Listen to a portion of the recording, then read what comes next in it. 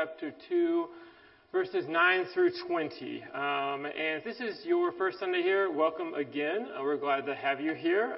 This is your 114th Sunday. Also glad to have you here. It's so fun. There's lots of activities going on throughout the week at Redeemer, and it's just so fun to see all your familiar faces. Sometimes on Sundays, but also on Wednesday mornings at Bible study, or some of you on Thursday nights. There was a men's gathering yesterday morning, and it's just neat to see fellowship happening, not just on Sunday morning. So if you have been visiting for a while and are contemplating kind of taking a step forward, we would encourage you to do so. It is an incredible group of folks that do just a phenomenal job of welcoming people in and loving folks well through the highs and lows of life. Okay, so 1 Thessalonians chapter 2, verses 9 through 20. I'm going to read this, then I'm going to pray, and then we will dive into it together. Starting in verse 9. Surely you remember, brothers and sisters, our toil and hardship. We worked night and day in order not to be a burden to anyone while we preach the gospel of God to you. You are witnesses, and so is God, of how holy, righteous, and blameless we were among you who believed. For you know that we dealt with each of you as a father deals with his own children, encouraging, comforting, and urging you to live lives worthy of God, who calls you into his kingdom and glory. And we also thank God continually because when you received the word of God, which you heard from us, you accepted it not as a human word, but as it actually is, the word of God, which is indeed at work in you who believe. For you, brothers and sisters, became imitators of God's churches in Judea, which are in Christ Jesus. You suffered from your own people the same things those churches suffered from the Jews who killed the Lord Jesus and the prophets and also drove us out. They displeased God and are hostile to everyone in their effort to keep us from speaking to the Gentiles so that they may be saved. In this way, they also heap up their sins to the limit. The wrath of God has come upon them at last. But, brothers and sisters, when we were orphaned by being separated from you for a short time in person, not in thought, out of our intense longing, we made every effort to see you. For we wanted to come to you. Certainly I, Paul, did again and again, but Satan blocked our way. For what is our hope, our joy, or the crown in which we will glory in the presence of our Lord Jesus when he comes? Is it not you? Indeed, you are our glory and our joy. This is the word of the Lord. Thanks be to God. Let's pray. Father, we can clap for the word of the Lord. Thank you, Caden. Let's pray. Father, we are incredibly grateful for your kindness and generosity to us. Incredibly grateful for how you have welcomed us in. You've offered to welcome us in to your family, not based upon our goodness or our righteousness, but based upon Christ's finished work on the cross. May we remember that. Maybe we be reminded of that, as we already have in the scriptures and the songs. May the truth of that pierce deep into our souls, to where we are comforted, to where we are overjoyed, where the fruits of the Spirit, are we're seeing manifested in our lives. May you convict us of sin through the scripture being preached today, not to shame us, but to correct us, so that we enjoy more of you going forward. And Father, we pray for those in our church that are hurting. We pray for those specifically who are going through difficult times right now. We think of those with medical issues, or financial problems, or housing issues, or lacking furniture in their home. Whatever it may be, Father, may you provide. Where it is broken, may it be healed. Where it is lacking, may our people be thriving going forward. And Father, I pray that you would help us as a church to continue to take steps forward in living out our calling to love each other and to love our neighbors well. And we pray for our neighbors. We pray for the communities represented in this room. We pray for our city. We pray for the government. We pray that peace would come in Atlanta as it is in heaven. It's in Christ's name we pray. Amen. Amen. Amen. Who in the room remembers a highway project? You're from the Northeast, from New England, may ring a bell, but a highway project called the Big Dig. Raise your hand. Thank you. A few of you in the room. So the Big Dig, I represented here on the screen. This is the biggest highway project in American history. It cost $2.8 billion, which actually was way over budget by the time it was completed. It's supposed to be done in 1998. This is up in Boston, up in Massachusetts. And I think it actually officially ended in 2007. So the end result, I think, has been very positive. The process, not so much. It was an enormous mess. In Boston, roads were temporarily closed down, some permanently closed down in this process. There was rerouting left and right, detours every other day. Roads were being changed. City planning professors will have students study the Big Dig for the next 100 years. It was a monumental project that people would love to have some do-overs with if they could. Well, in 2004, I think I was 21 at this time, I went up to visit a friend of mine named Travis. We went to school together. He graduated a little bit before me, and he was 23 at the time. He was living with about 5 buddies in a row house in Boston. And Travis, like a lot of folks, didn't own a car in Boston, relied mainly on public transit and a longboard to get around. But when I came to town, we had a packed agenda. 2 of my buddies were there with me, alongside Travis, had a packed agenda. And in an effort to be a little more efficient with our time, he borrowed a car from one of his friends at his church. Well, that afternoon, we left his row house in Dorchester, kind of a, whatever you call those, a borough of Boston, and left his house and headed to the other side of Boston, and we instantly ran into traffic. The Big Dig is in the height of its mess at this time. And you have to remember, this is way before navigation on your phones. I mean, we are literally still printing out MapQuest and putting it in our car. I've got a phone at this time, but it's a Nokia. We're playing Snake on there. We're not navigating where we're going in the vehicle. But at that time, so we are rock and roll. We actually don't have a map with us. But honestly, with all the road closures, it really wouldn't have made a difference. So Travis, he had a decent idea where he was going. He lived in Boston about a year, but when he realized they had shut down the road he was planning on using, kind of the main corridor he was planning on using, he started to scramble. We got detoured. We turned around. I remember coming to a traffic light. We were in a Jeep Cherokee. I remember coming to a traffic light. He's driving. I'm sitting in the passenger seat. Travis looks to his left, looks to his right, looks back to his left, back to his right, takes a deep breath, and he goes, "Drew, I don't know where to go, but I know this is a critical intersection. We messed this up. We are in a bad place."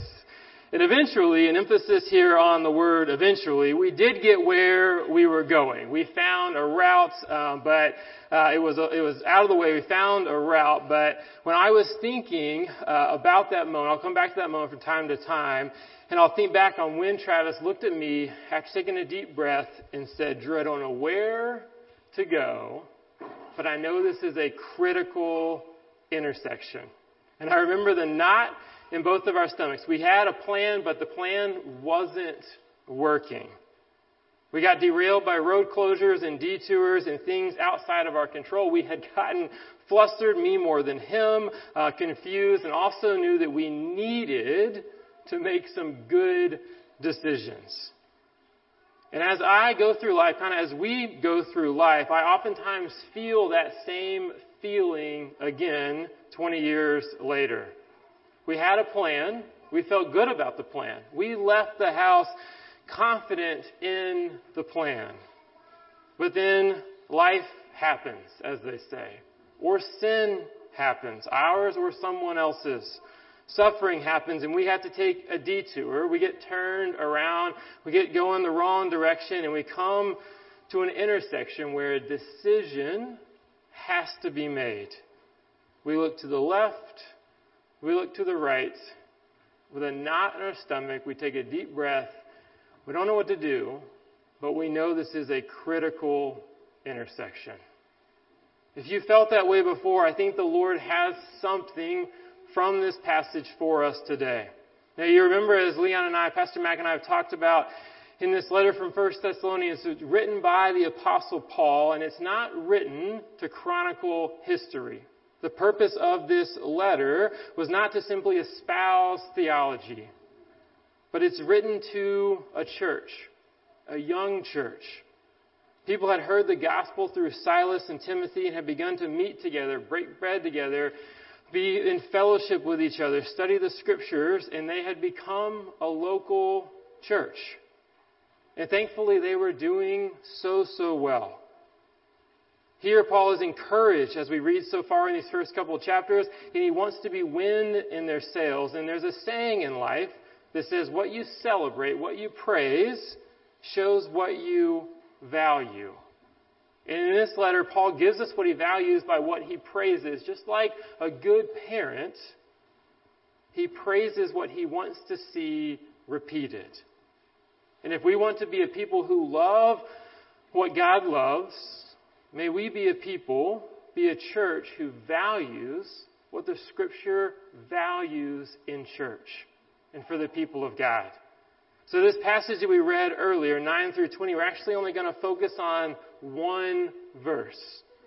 Verse 13, it says, "And we also thank God continually, because when you received the word of God, which you heard from us, you accepted it, not as a human word, but as it actually is, the Word of God, which is indeed at work in you who believe."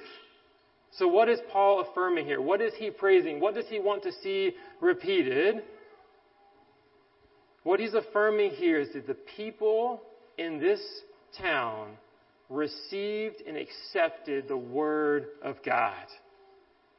Like the early church in Thessalonica, we too have a decision, a choice to make with the Word of God.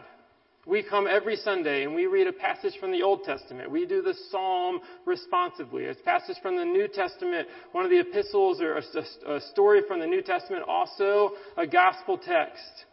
Every one of you has access. Every one of us has access to the Word of God. And we have a decision to make, both initially when we come to know Jesus, but then every day going forward. Do we receive this? And do we accept it?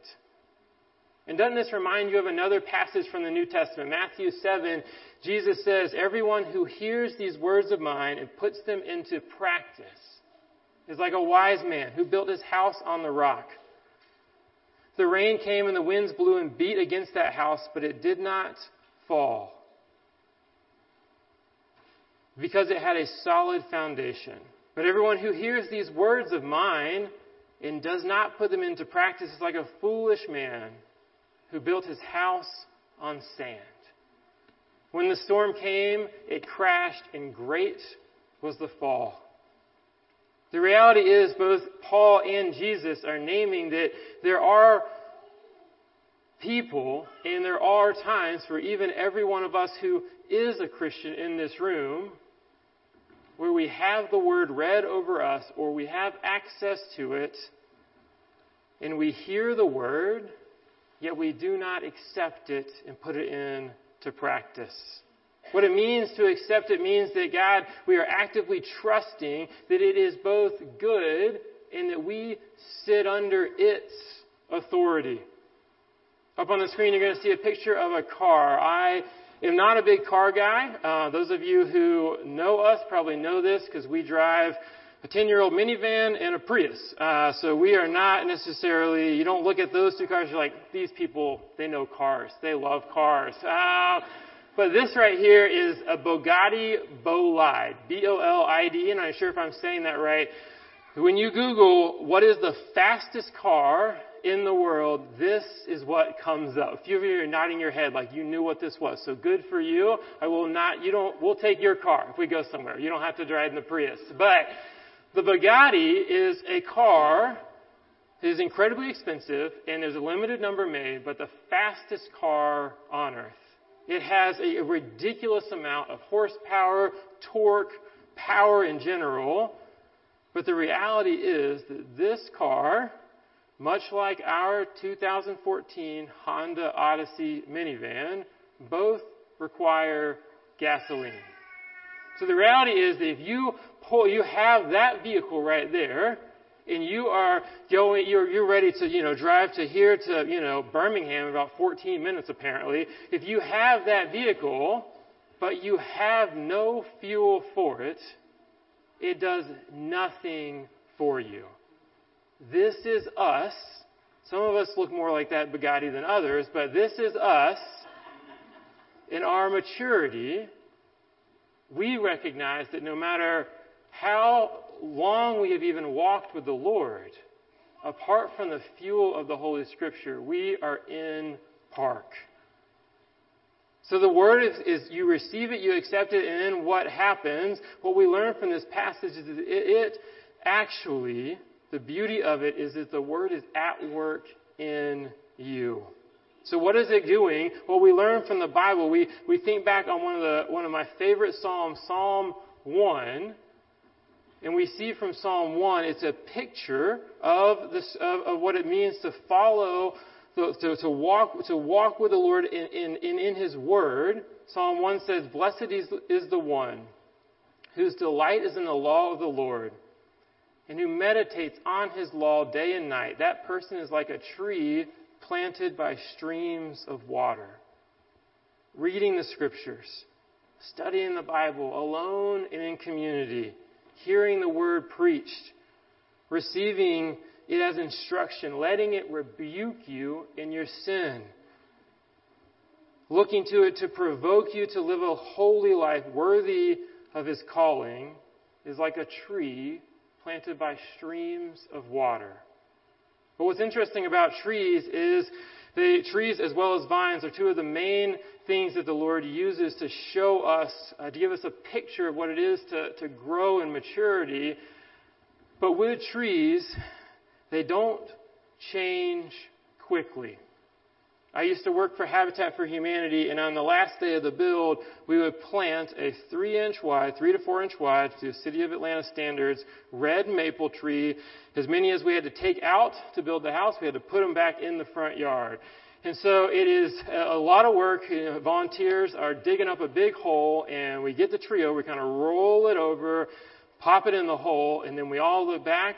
And it is one of the most anticlimactic moments you've ever experienced. You're like, if you've never dug a hole, I'm just telling you, incredibly difficult. But when you are digging that hole, you work all day, and it's a rush. We're trying to get everything done before, they have the big presentation at the end. And then you pop this tree in, and it's like maybe a few feet taller than I am. And not only that, I go back to the house after I got done when I worked there, and we'd hand the keys over 6 months later. We go back to check on the home, make sure there wasn't anything else that needs fixed. And that tree, sometimes I feel like it shrank, but that tree, it never looked any bigger than it did the day we planted it in the ground. But you come back 10 years later, that tree looks drastically different. If that tree's been watered, if that tree's been cared for, if it's been pruned, that tree looks drastically different. And so you may not have an initial or a moment every day where you're like, oh, I'm taking these enormous steps forward.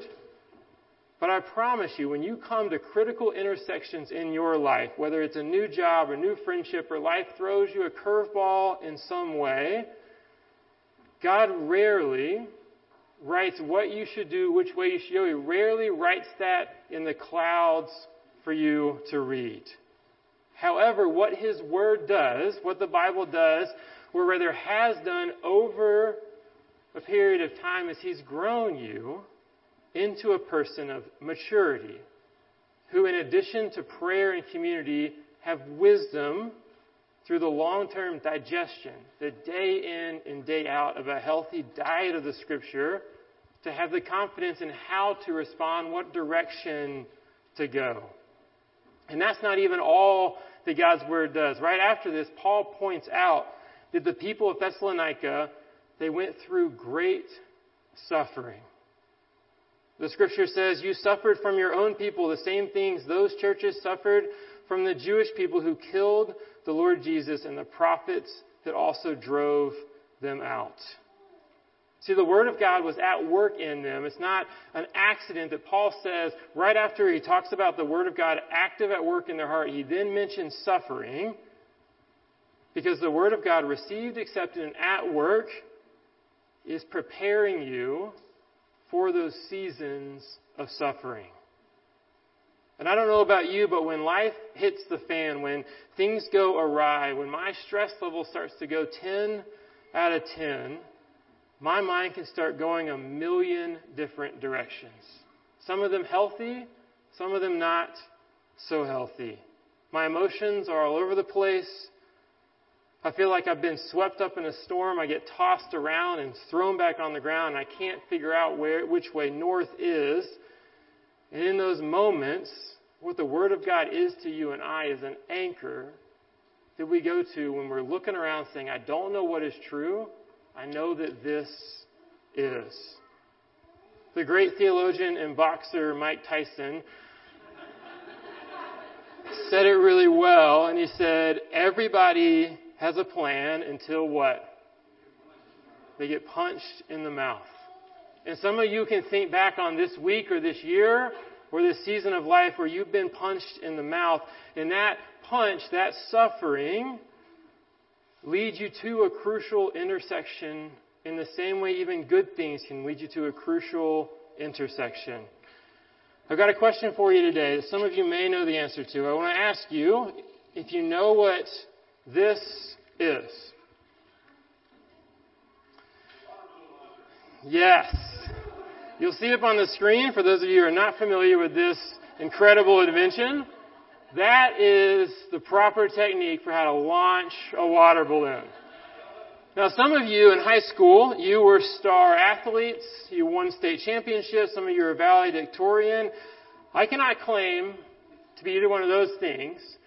But if you put 3 trash cans 400 feet away, there's not anyone you would want launching a water balloon other than myself. I don't mean to brag about it. But if this was an Olympic sport, I'm not saying I win gold, but I'm on the podium for launching water balloons. And so there was a group of buddies of mine from high school, and you'll see a picture of my high school pop up on the screen. And we, again, may not have been the best athletes, but we perfected launching water balloons. And one night at the school, this is my school 20 years later. It did not look this nice when I was there, but when we were at that school, there was a play or some sort of music performance one weeknight. And my buddies and I went to the performance to support some friends, but we dipped out a little bit early. And we went across the street and kind of set up with a cooler full of water balloons and our water balloon launcher. And you can go to the next slide, Anna. And so we're at the Star. That's my school. And the car right there, that is where when you're exiting the school, there's a red light. And if you get stopped at that red light, you are like a fish in a barrel to us. And so we, from where that Star was, we were just sending water balloons at our friends, and they don't know what's going on. But after a minute, they realize these are water balloons. It's okay. It's probably Drew and his buddies. We don't know where they are, but they're probably across the street somewhere. And I just want to say that as people are leaving, I'm not endorsing this. Kids don't go home and say, Pastor Drew, he's good at this. He was good with this. But you go to the next slide and you'll see the boom. That's where we hit it right there. And so when we got tired of this, it was fun for a minute, but then as people were exiting, we're like, we've done this. We were packing everything up, and the excitement had worn off, and one of the guys looked up and said, how about we move a little bit over and we launch them at that quick trip on the corner. And so you'll hit the next slide, Anna. So we moved over, and that quick trip on the corner, and we shouldn't, we thought we can't, we're honestly, again, very good at this. We weren't going to hit the people, but we were very confident we could hit that roof. And we debated this for about 3 seconds, loaded up the launcher, and then it just goes, and it just sailing towards that quick trip, and then all of a sudden it goes. I don't think I guessed what a quick trip roof was made out of, but let me tell you, it is straight aluminum. And so that hits. It is the loudest noise I have ever experienced, and I knew two things at that moment. I knew this is a terrible idea. It is a well-populated, there's people getting gas, there's, 20 or 30 cars in there, and I knew this is a terrible idea, and I knew we are going to do this again. And so as soon as I look over, I'm kind of like, hey, what do we think? And then it's just, another one launches up, and then it's just another like, boom, boom, boom. It is the most fun I can remember having. We couldn't see the faces of the people where we were standing, but when the first one hit, everybody froze. They didn't know what was going on. Clearly, they were not expecting this. The second one hit, panic starts to ensue. People are getting gas. They just start. We see people just throwing the gas pumps out. People are going at the front door like, get in the car, squealing tires, screeching out of the place. We also, at that point, the clarity hit us like, we're done. We're done with this. It's a bad idea. We stopped shooting the water balloons. Horrible idea. Thankfully, no one crashed. There was nobody harmed that we know of that night. In hindsight, few things I would have done differently, but the main thing, I wish that after we launched them, when we saw the panic ensue down below, I wish that we had walked down there, and I'm not going to throw this, so don't get worried. I wish we'd walked down there and just said, it's just a water balloon. And not to justify ourselves. It still would have been a terrible idea. We still would have apologized for scaring everyone. But I'd love if I could go back in time to tell those people that are probably in counseling still to this day that you didn't have to be as scared as you were. It was just a water balloon. And it may have hurt if we didn't miss, just for the record. If we had missed the roof, it may have hurt.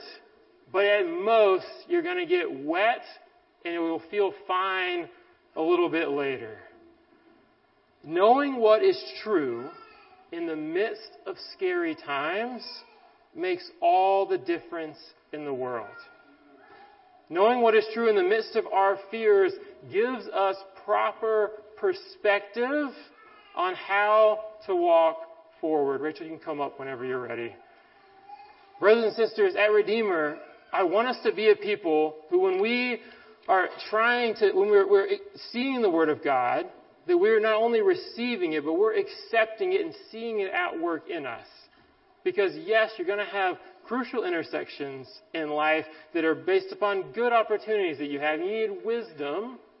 But honestly, even more importantly, there's going to be times where you get punched in the mouth. And life is incredibly hard. A loved one does you wrong. A friendship dissolves. You lose a job. An investment goes south.